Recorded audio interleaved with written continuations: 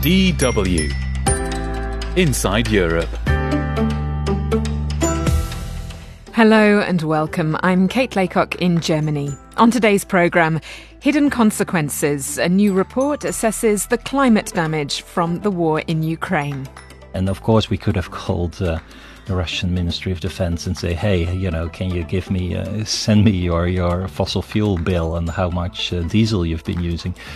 I doubt that they would have given an answer in the first place, and if any, then it probably would be false. Getting crowded, Ukrainian refugees in Georgia face competition from their Russian counterparts. And political reset. Is Erdogan looking to change his positioning towards the West? Those stories and more coming up on the programme. Now, before we begin, a quick word about the geography of the Deutsche Welle. DW's Bonn studios are located along the banks of the Rhine River. To our left, we have the imposing Deutsche Post skyscraper, and to our right, the UN campus and conference centre. This week, important talks are being held next door as the UN hosts a climate change conference ahead of the COP28 summit in Dubai in December. One of the reports that's been launched on the sidelines of this summit caught our eye. It's called Climate Damage Caused by Russia's War in Ukraine, and I am delighted to be able to welcome its lead author, Leonard de Klerk, to the studio.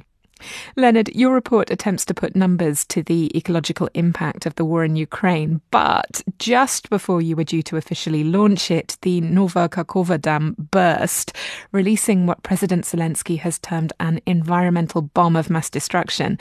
How does this affect your calculations? Well, we mainly focus on emissions of greenhouse gases. And as such, this does not directly impact our calculations. However, we are also looking on a reconstruction of post-war Ukraine. And definitely this dam has to be repaired. It's a vital element of the local infrastructure for water supply, cooling water to the nuclear power reactor. This will mean cement and cement steel means carbon emissions. This area that is being flooded in the wake of the dam break, so southern Ukraine, down along the Dnipro River, is this an area that you know? I visited it because I've been living 3 years in Ukraine and took the opportunity to visit many regions. Yeah, it's a beautiful area because it's along the Dnipro River. There are some marshlands. There is on the eastern side there is also a natural reserve, so it's a beautiful area. You're still talking about it in the present tense. At some point, the water will reside again, and then we can clearly see what damage has been done.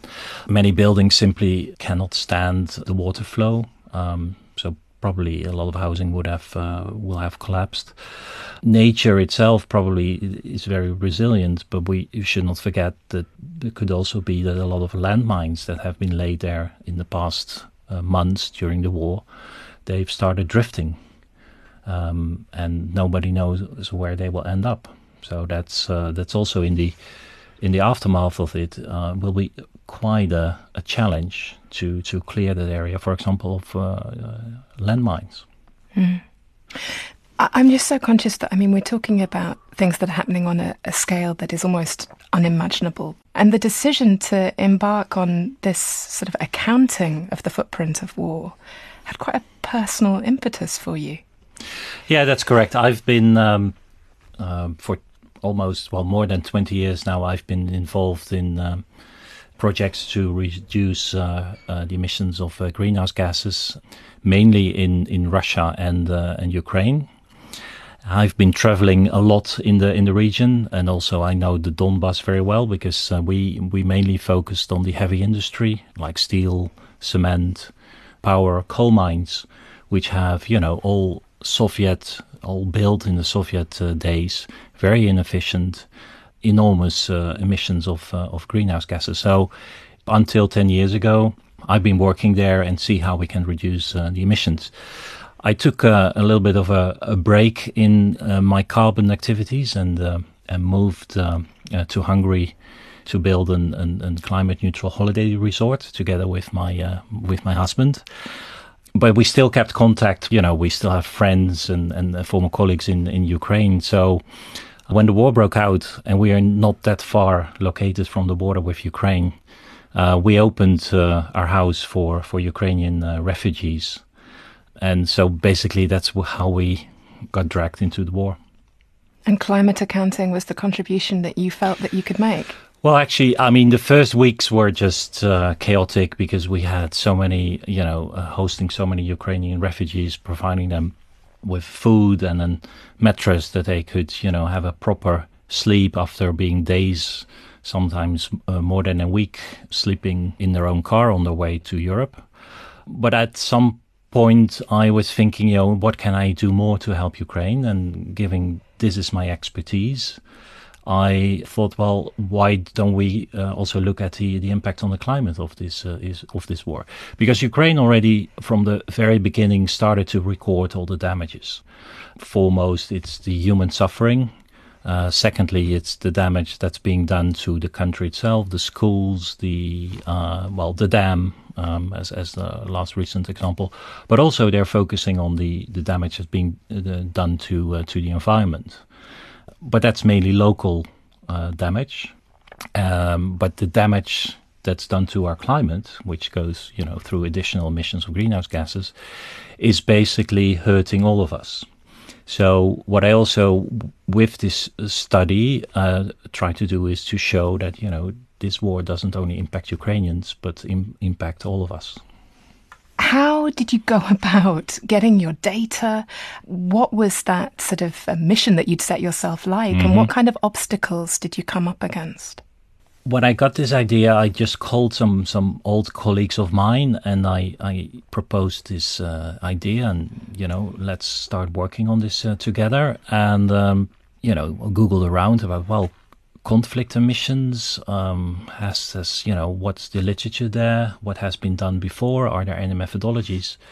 And it turned out to be there is none, basically. This has never been done before at such a comprehensive scale. So we had to do look at basic things like what are the carbon emissions of a missile? And in order to get that kind of information, are you phoning up the national military? Are you phoning up weapons producers and saying, hey, give me your figures? This is a notoriously secretive sector. Yeah. If we specifically talk about the military, the warfare emissions, as we call it, that's the hardest nut to crack. And of course, we could have called the Russian Ministry of Defense and say, hey, can you give me, send me your fossil fuel bill and how much diesel you've been using? I doubt that they would have given an answer in the first place, and if any, then it probably would be false. So there we simply had to use proxies. So we had several approaches, trying in particularly because that's the biggest chunk is the emissions from fossil fuel use, diesel, but also kerosene for fighter jets, and we did manage to make estimations, but we made clear in our report these are just estimations. A proper estimation can probably only be done after the war is over. Now, based on your estimations at the moment, we're looking in terms of the first year of conflict at an emissions footprint equal to that of Belgium. Correct. Only 19% of that is accounted for by actual warfare, so the petrol needed to power tanks, etc. Where's the rest of it coming from? The biggest chunk is the future emissions for the reconstruction of Ukraine. I may be clutching at straws here, Leonard, but when I read how much of the emissions were emissions yet to come, emissions that will be associated with reconstruction, I did feel a sort of a sense of possible hope in that these are not emissions that are already locked in, and there is a certain amount of, oh dear, you're I can see this isn't going you're going to destroy this hope. But I guess the question is, are these emissions locked in, or is there scope for doing things better, building back differently and having a reconstruction that is as environmentally friendly as possible? Absolutely. And that's also a positive news. In general, Ukraine, they're fighting a war for survival. But even considering that they already are preparing for this, green reconstruction and build back better. Given the enormous amount of work that has to be done, you can't expect that everything that will be done will be emission free. That's simply technically unfeasible. But at least we can try to minimize them as much as possible. I was joined by Leonard de Klerk, lead author of the report Climate Damage Caused by Russia's War in Ukraine, which was funded by the European Climate Foundation and the Environmental Policy and Advocacy Initiative in Ukraine. Now, over 42,000 people are thought to have been affected by the flooding in southern Ukraine this week. Millions of others have already been displaced by the fighting. The Georgian capital, Tbilisi, has become a popular destination for Ukrainians fleeing the conflict, but has also been the first port of call for over 100,000 Russians fleeing the draft or political oppression back home. And, as Levi Bridges reports, the arrival of so many Russians in Georgia is making life much harder for Ukrainian refugees. Early in the morning on the day Russia invaded Ukraine last year, a young woman in the Ukrainian city of Melitopol had a vivid dream. There is a huge container of gas, and I'm opening it, and after everything is burning, and I'm really scared of fire. As the flames leapt up in the air, she opened her eyes. The nightmare was real. Through the window, I saw that there were lots of explosions, and I was scared. What's going on? Melitopol was one of the first cities occupied by Russian soldiers after the start of the invasion. This woman I met, who didn't want to give her real name because she's worried about being targeted by Russia, was too afraid to try fleeing the war zone to government-controlled Ukraine. Maybe if I go somewhere, there will be some explosions and I will be just dead. They shoot in the cars.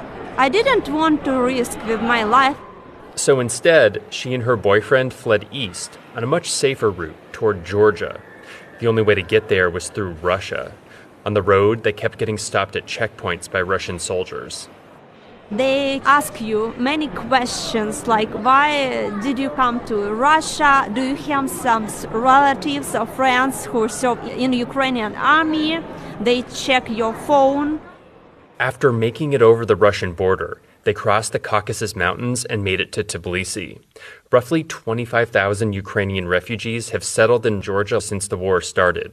Because Georgia is a relatively poor country, they receive far less assistance here than they would have if they reached the EU. Many Ukrainian refugees in Tbilisi rely on the support of volunteers. In a back room inside Tbilisi's train station, volunteers have started a new school for the children of Ukrainian refugees.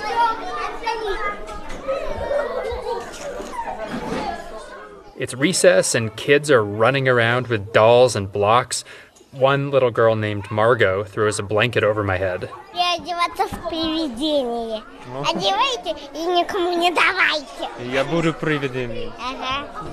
You're a ghost now, she says. Monika Yaronoska is the school's director. The children are coming to us already hungry in the morning. The parents, they got stuck in Tbilisi. Some of them don't have money, some of them don't have even passports, so they cannot leave because they were running from Ukraine without anything. Yaronoska says it's really difficult to find enough money to keep this school going. Life became much harder for Ukrainian refugees in Georgia last fall after Russian President Vladimir Putin announced a draft that enlisted men to serve in Russia's army. So many Russians fled to Tbilisi after the draft started that rents more than doubled, and Ukrainians here have been forced to live in substandard housing. At an old Soviet-era dormitory where factory workers used to live, I meet a Ukrainian woman named Marina Radovich, who came here with her mother and 2 children after the war started.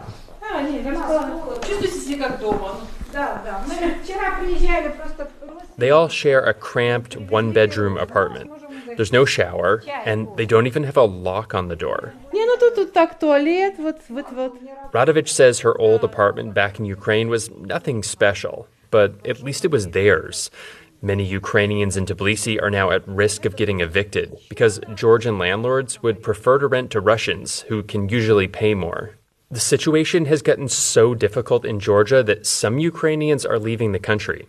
The young Ukrainian woman I met in Tbilisi, who didn't want to give her name, says her sister also came to Georgia.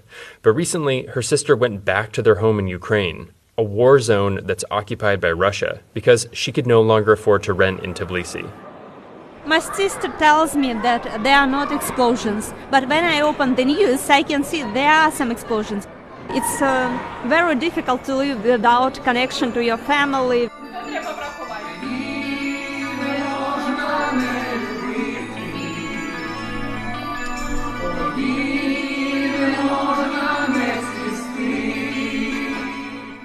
Back at the new school for Ukrainian kids in Tbilisi, several mothers rehearse a Ukrainian song for an upcoming event.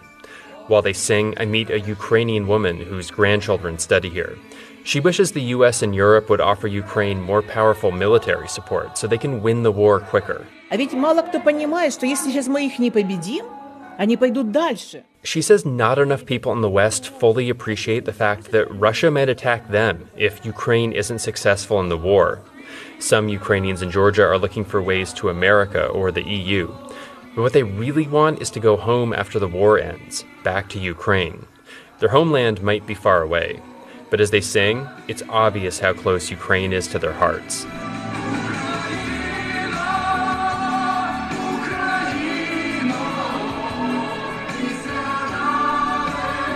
Levi Bridges, DW, Tbilisi, Georgia.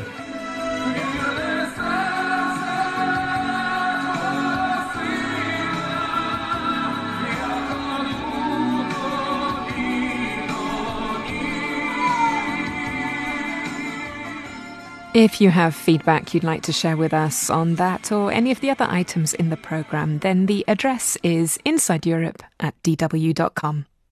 I'm Kate Laycock in Germany. You're listening to Inside Europe.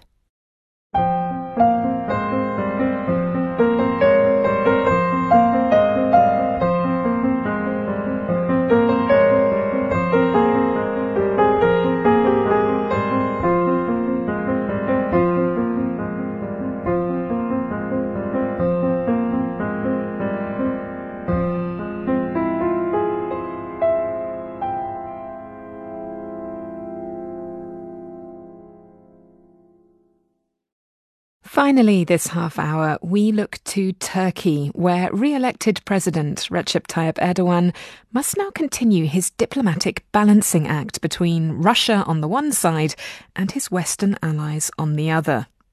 Ankara's ongoing veto of Sweden's NATO membership bid is a critical test of its loyalties, and so far the tone has been a harsh one.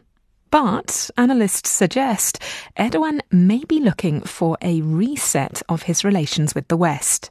Dorian Jones reports from Istanbul. Cümle çalışacağıma büyük Türk milleti ve tarih huzurunda namusum ve şerefim üzerine. Turkish President Recep Tayyip Erdogan has taken the presidential oath for a third time, and analysts predict foreign policy is central to his goal of making Turkey a 21st century power. Aslı Aydıntaşbaş is a visiting fellow with the Brookings Institution in Washington. We're likely to see a continuation of this non-aligned, strategic, autonomous idea of Turkey's place in the world. President Erdogan sees Turkey as a rising power. He's built his campaign on this. 21st century, he says, will be the century of Turkey. And that Turkey is not a loyal, card-carrying member of the transatlantic community. NATO Secretary-General Jens Stoltenberg attended Erdogan's oath ceremony last weekend. He used the occasion to lobby for Turkey to lift its veto of Sweden's bid to join the transatlantic alliance. Ankara has accused Stockholm of sheltering members of the outlawed Kurdistan Workers' Party, or PKK. It's listed as a terror group by Ankara and its Western allies. I've just finished a productive meeting with President Erdogan. Speaking to reporters after meeting with Erdogan, Stoltenberg acknowledged security threats posed by the Kurdish rebel groups like the PKK. But he insists Stockholm has addressed Ankara's calls to crack down on terrorist organizations attacking Turkey. No other ally has faced more terrorist attacks. Sweden has taken significant concrete steps to meet Turkey's concerns. This includes amending the Swedish constitution, ending its arms embargo, and stepping up counter-terrorism cooperation, including against the PKK. Important new terrorism legislation has come into force just a few days ago. So Sweden has fulfilled its obligations. Ankara's ongoing opposition to Sweden's NATO bid comes as Erdogan is pledging to deepen ties with Moscow.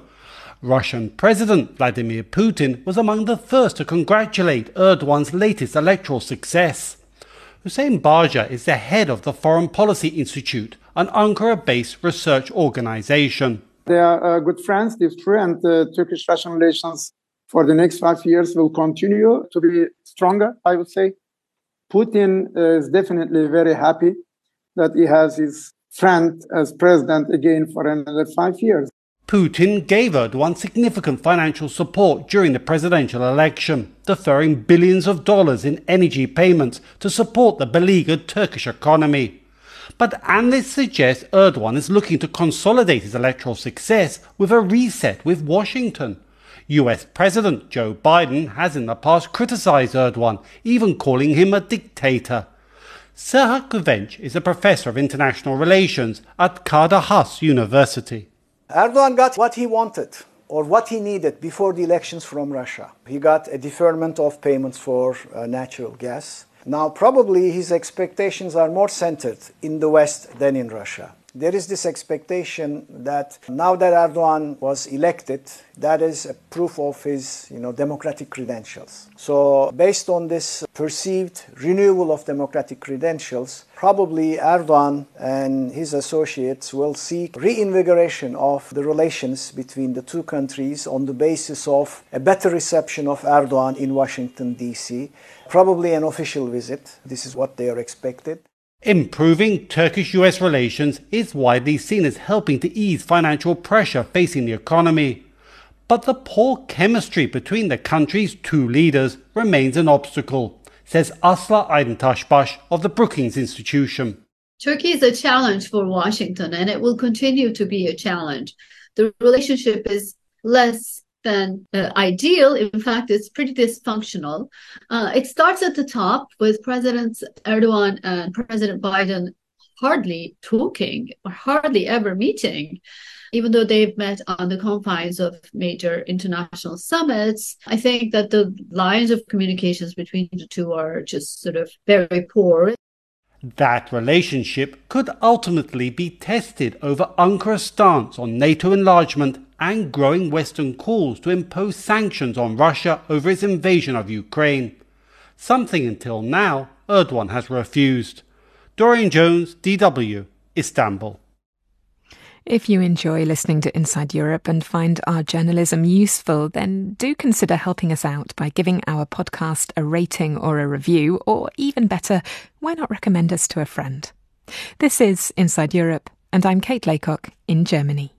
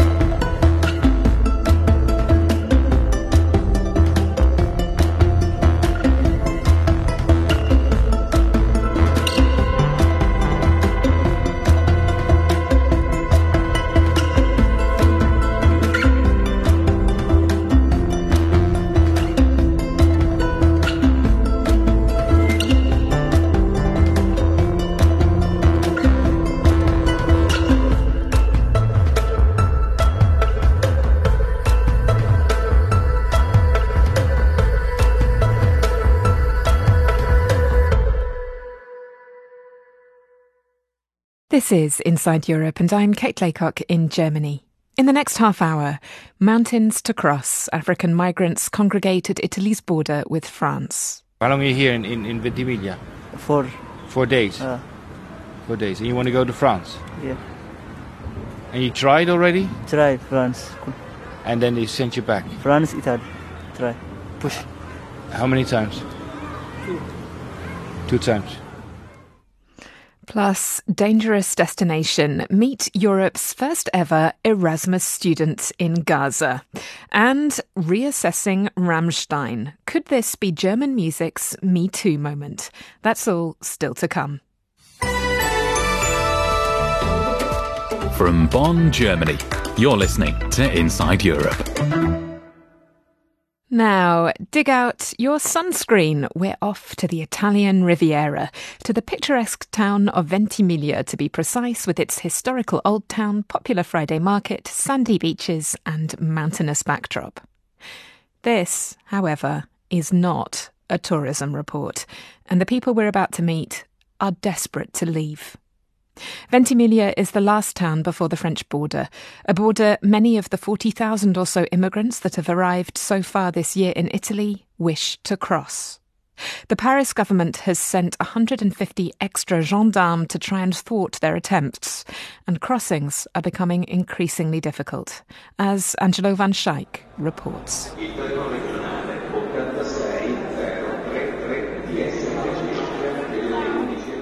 Ventimiglia train station.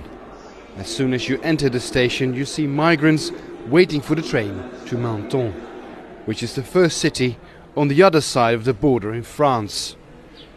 On the platform here in Ventimiglia are French gendarmes and Italian carabinieri. Far is from Sudan and has repeatedly tried to cross the border into France. I tried 4 times.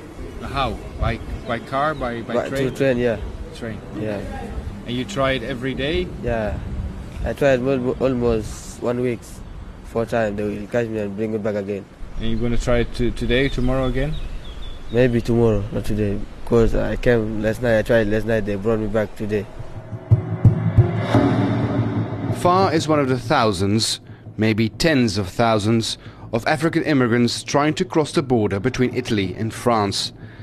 By train from Ventimiglia to Menton, as stowaways on trucks, or simply by foot. Serena Regazzoni runs the Caritas Center here at the train station. Tutti I confini sono permeabili, quindi in un modo o nell'altro. Every border is penetrable, but the risk of doing so has increased. Since 2016, 42 migrants have died while trying to cross the border into France. The last victim was a man from Afghanistan in February. He hid underneath a truck, fell off, and was then run over.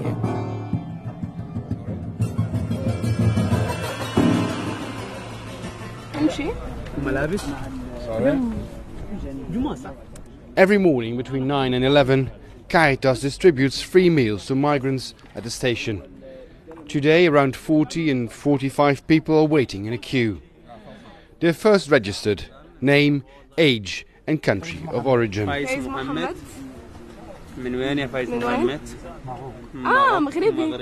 The numbers are increasing, says Serena Regazzoni.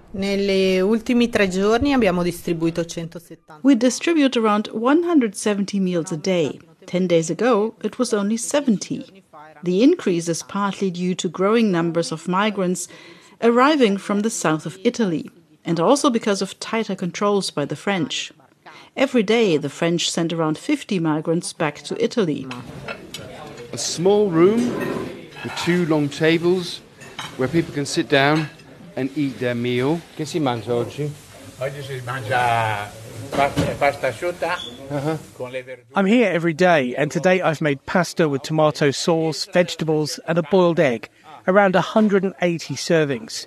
The new arrivals eat more. They take a second helping, and the regulars come in for their daily meal. This Caritas Center is the only place in town where migrants get assistance, says coordinator Serena Regazzoni. Non esiste al momento alcun luogo che possa. At the moment, there's nowhere in Ventimiglia where migrants can seek help. where they can eat, sleep or wash themselves. This is the only place providing one hot meal a day and medical assistance.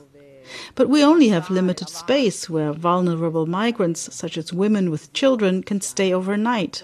For the rest, there's nothing, not even from the government. Due to the lack of assistance, migrants wander through the city and look for shelter wherever they can. This is the river Roya, and above me is the Via Aurelia viaduct. And the road, the Via Aurelia, dates back to Roman times. Beneath it there's an improvised camp. I can see some 20 tents with a few dozen African migrants squatting here. Some sleep on mattresses, like these three young men gathered around a little fire. Can I ask you something? Français? No, English? Okay. So where are you from? Ethiopia. Sorry? Ethiopia. Ethiopia. Okay. How long have you been here for now? How long have you been here for? How long are you here in Ventimiglia? 4 days. 4 days. And you want to go to France? Yeah. And you tried already? Try France. And then they sent you back? France, Italy. Try. Push. How many times? 2 times. You tried it with him? Yeah, 2 days try in France, police, soldier. And Italy, soldier, enough. Like all of the African migrants, they reached Italy by boat. They landed on Lampedusa and made their way to Ventimiglia. And are determined to reach France. So they'll try again. I'm now back at the train station to head to Menton, which is on the other side of the border in France, to see the situation there.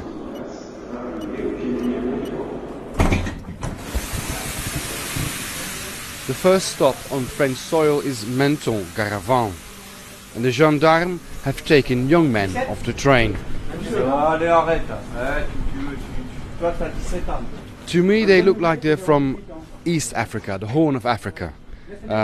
The Somalians or Ethiopians.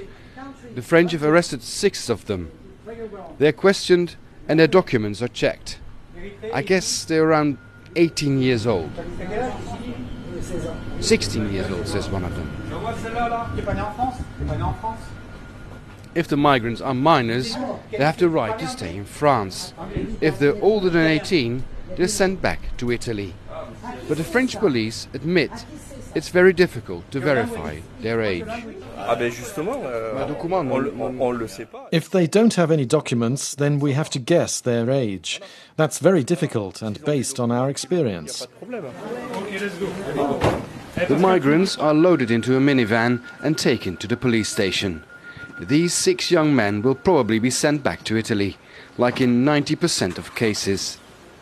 But despite tighter controls on the border and the Rome government's pledge to reduce the influx of migrants, they keep arriving in Italy. So far this year, there have been 4 times as many arrivals as the same period last year. And without a real solution to the problem, the authorities will continue to play ping-pong, pushing the migrants back and forth across the borders. Angelo van Schaik, DW, Ventimiglia, Italy. DW is part of the Info Migrants Network, a news and information site for migrants at every point of their journey. You can find it at infomigrants.net. Now, when you think of the EU's Erasmus academic exchange programme, you probably think of a bunch of 20-somethings with different European accents having the time of their lives in a happening European metropole. I'm here about the roommate ad. You know, we want life to be cool together. We want good vibes between people. I understand the problem. We are already from very different countries. You know, I'm Italian, Tobias is German, Lars is Danish, Wendy is English, so that is Espanol. Immortalised in the early 2000s by the French film L'Auberge Espagnole, the Erasmus programme has been going strong for 35 years, offering European university students the opportunity to experience student life and learning in another country. But there are some surprising and even challenging destinations. Take one in particular that the University of Siena in Italy has been offering in recent years, a place at the University of Gaza. In 2018, medical student Riccardo Corradini decided to take it up, and until today, he's the only student ever to have done so. He agreed to be filmed for a documentary about his experience, which came out recently, entitled simply Erasmus in Gaza. Danny Mitzman has been speaking to Riccardo and also to one of the filmmakers, Chiara Avesani, about Riccardo's unique Erasmus experience. Salam alaikum, kifala. Riccardo, nice to meet you. I am the first one, but I'm sure that I won't be the last one.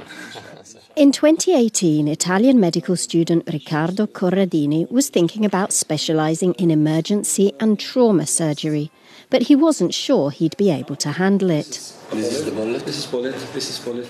Riccardo knew the only way to find out was by experience, and there could be no better test than a hospital on the Gaza Strip. So it comes from here, yes, and then explode like this.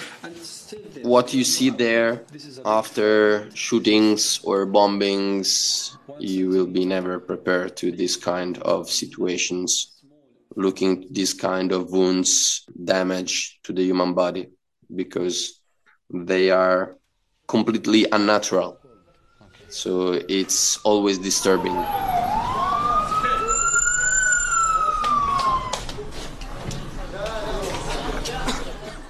A lot of people were injured and shot, so I had the chance to learn how to manage gunshot wounds, and is the only place where I saw this, because in Italy I had never. I was scared, yes, but I was more curious. I was more curious about a situation that was really different from the place I lived. Erasmus, for most of us, is a carefree, fun cultural learning experience. But sending your son off to the Gaza Strip? Yes. Yes, I can say that maybe they were more worried than I was. Yeah, my parents. But, you know, it was not a trip that I was doing alone with a rucksack on my back. I was doing an European program proposed, accepted, and offered from the European Commission. And so I was comfortable with this because I felt to be protected. For filmmakers Chiara Avesani and Matteo Del Bo, Riccardo's story was instantly intriguing. Matteo was already in Gaza Strip filming another film, and he heard that there was going to be the first European student of the Erasmus project, actually the first student from the Western world coming to Gaza to study. And so we decided to see who this person was, and we just went to Siena University and met Riccardo. And we were really pleased by the fact that Riccardo was moved by a true human feeling. He's not an ideological person. He is a real doctor. So he didn't really know what this experience in Gaza was going to look like. And he approached it with an open mind. We have a visitor from Italy, student. Shukran to everybody for welcoming me. You know, every Western person usually goes to Gaza to teach, but he's the first one that goes as a student to learn from local doctors, local surgeons, local professor from the Islamic University of Gaza. And I have to say that actually the medical level of there is very high. But as well as the academic, Erasmus is a social and cultural experience, something that Riccardo wholeheartedly embraced. Shukran. He will tell you about everything, but you take him to Italy after. Of course. It was really nice to see how people tried making friendship with me, because they are not used to see people, foreigner people. So they just try to talk with me or go around with me, have a lunch, have a brunch together, just to talk of what's going on outside. But even sharing their culture, it was really nice. And the beginning was maybe a little bit tough because it's a place that has not only a different culture, but even the religion. So how they divide the day, about their schedule. So it was a complete revolution in my daily life. You know, since I was young that I make this for Ramadan. You know? Do you need help? I'm perfect. I arrived there with no one, and then I found a lot of people that they were really happy to help me doing things and bring me out and show me things. I had really deep friendship, and I still in touch with them. My name is Adam Jad. Okay. Adam Jad. Okay. This is my card. Do you have a card? Yeah, of course. Ricardo's flatmate Adam, in particular, who invited him for family meals and treated him like a brother. It's very moving for me to listen to Adam speaking about this experience that he describes as like the best experience he's done in his life, because for them, Ricardo was the only experience of the outside world they have ever done in their life. So they really welcomed this experience as a way to have a window to the outside world. But 4.5 months with a documentary team filming pretty much everything can't have been easy. They stayed with me for a long time, but not for all my Erasmus. And they were like living with me. They were just like friends in my experience in the end. They were not forcing me to do anything. They were just following me. A documentary is always building relationships with people you don't know. In this case, while we were building relationship with Ricardo, he was also building new relationship with local friends. On top of this, you have to consider that Gaza Strip, as you know, is a blockade. So no one is allowed to get in and no one's allowed to get out. So the only really the only way to shoot this film was to enter with him and being locked in with him for 4.5 months.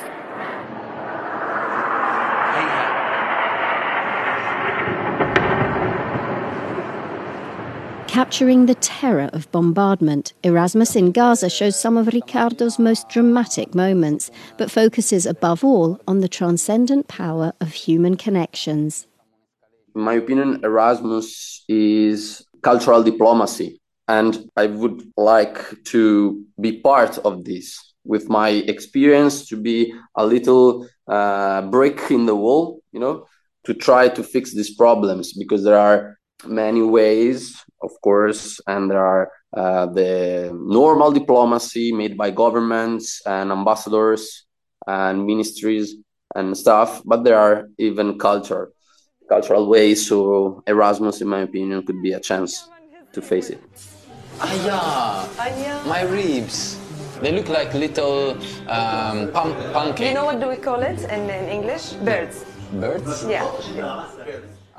We hope that with this film we were able to show a friendship story between someone from a Western country and those 2 million people that are living in this blockade. And I believe it's something useful for Gazan people to see outside, useful for us to understand what Gaza really is, probably useful also to open people's minds on both sides of that world.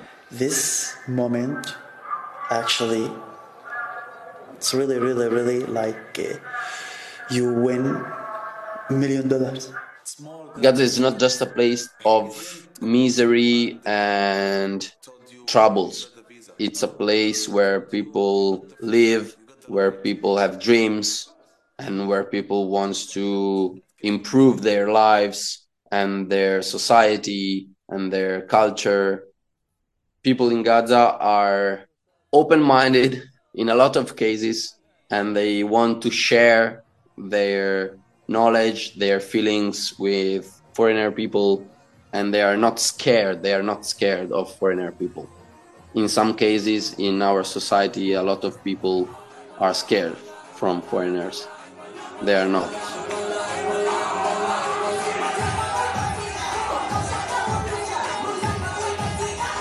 Would he like to go back? Mia mia, they will say in Arab. It means 100%.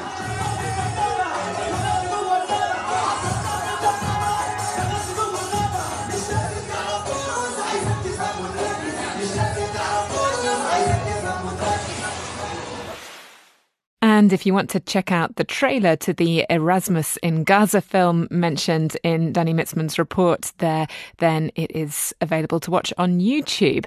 And whilst we're talking about checking things out, I'm very excited to be able to share with you the brand new trailer for the latest series of On the Green Fence. Here is DW's very own Neil King to tell you more.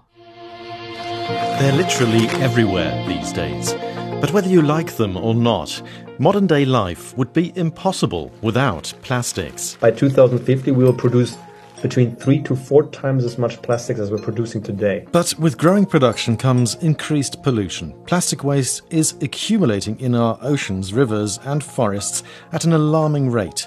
It's not just being found in our food and water, but also in our bodies. The idea that microplastics could cross the blood-brain barrier, it makes you shudder. On the Green Fence's new series on the world's growing plastic problem and solutions.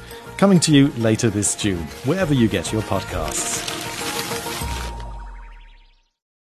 You're listening to Inside Europe. I'm Kate Laycock in Germany.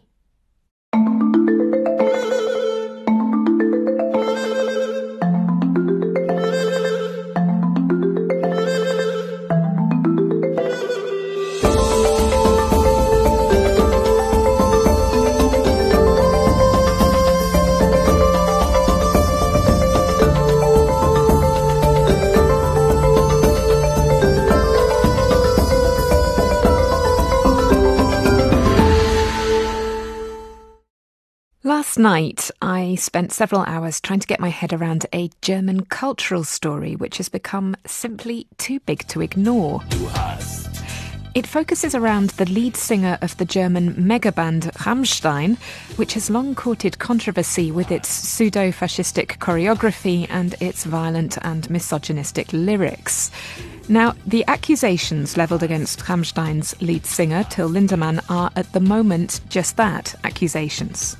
However, because of the prominence of the band, the seriousness of the allegations and their sheer volume, this is a story that potentially has far-reaching consequences, not just for Rammstein itself, but also for the German music industry as a whole.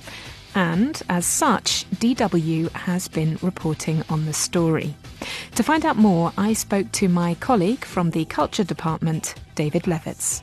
Right. Well, when we go way back, it appears, talking to people who are close to the band, that there have actually been rumors for quite some time about frontman Till Lindemann having sex with young women who were intoxicated or even assaulting people. But it really became public and it became news late last month when a young Irish woman who was at a concert of theirs in Lithuania went to the police with contusions, and she said that she had blacked out. She believed that she had been given at some point a date rape drug. And she also said that she was recruited basically to go backstage at the concert and meet Till Lindemann, who pressured her to have sex and got very angry when she refused to. So that was the first time that it really went public. Since then, 2 German media outlets combined forces and they interviewed over a dozen women who corroborated basically that there seems to be an entire system of recruitment to get young women backstage to party with Till Lindemann, the frontman, and potentially have sex with them. These are women who say that they were recruited by a woman close to the band, either online on social media before the concerts or at the concerts themselves. And 2 of them have said that they believe that they were given date rape drugs at some point. 2 of them spoke about non-consensual sexual acts with Till Lindemann, including one who believes she was drugged, she says, and she said she woke up to find him on top of her, assaulting her. Now, and since that report last week, more and more women have been coming forward. There was a video posted this week by a YouTube vlogger who's quite well known here in Germany in the YouTube scene, who talked about how she says she went to a Rammstein concert and she was recruited, she says, to go backstage to an after party, and says that when she got there, instead it was a small room filled with young girls. She said 8 young girls who appeared very young. They appeared to be intoxicated. She said that no one was checking their ages. And she was told, she said, that this was the pre-selection of girls to sleep with Till Lindemann. So at this point, there are so many stories, most of them through anonymous interviews, but there are so many stories that go in similar direction that they've become too many to be ignored. And you have to remember that Rammstein is Germany's #1 band. They have fans all over the world. They're Germany's #1 music export in the present day. And a lot of these young women look up to Rammstein as their idol. They are absolute fans. So, of course, these are just allegations. There are no criminal investigations thus far. But in any case, there's obviously a power dynamic at play here. What about political reactions, David? Have there been any of those? There have been. Actually, many politicians here in Germany are talking about it. Different cities, well, in Munich and in Berlin, where they're also slated to perform. There's been discussion of whether the shows could actually be banned. Of course, because there's not a criminal investigation so far, that was quickly put to a side. But Germany's culture minister, Claudia Roth, has said that these allegations need to be taken very seriously. Germany's family minister, Paus, has also talked about making concerts a safer place for women in general. Right. And that's a very important point, I think, because whilst these allegations are focused around Till Lindemann, there is very much, I think, a conversation to be had about structures within the music business that enable enable dynamics to develop, which can be very dangerous for young, particularly female fans. Do you think that this could be the start of something bigger? Could this be the birth of music's Me Too moment in Germany? Right. Well, that question is certainly being asked. I mean, in the absence of a criminal investigation, what we are seeing is certainly a conversation among Rammstein's fans, but also in society in general, right, about what's been known for a long time as groupie culture, this idea that young women go backstage and party, probably get intoxicated, and often sleep with the bands that they idolize. And this is something that's been part of music culture, of course, for many, many decades, and that's often been taken for granted. And I think that what we're seeing now is that people are starting to reconsider that and look back over all these decades of the music industry and rock culture and wonder, was this ever really right to begin with?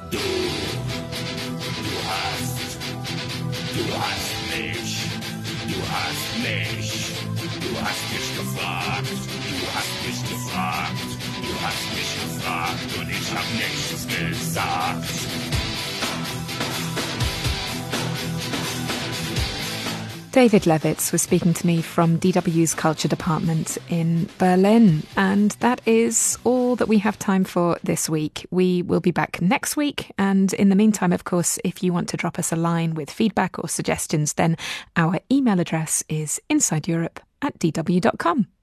This programme was produced by Helen Sini, with help from me, Kate Laycock, and sound engineers Wissam Darman and Gerd Georgi.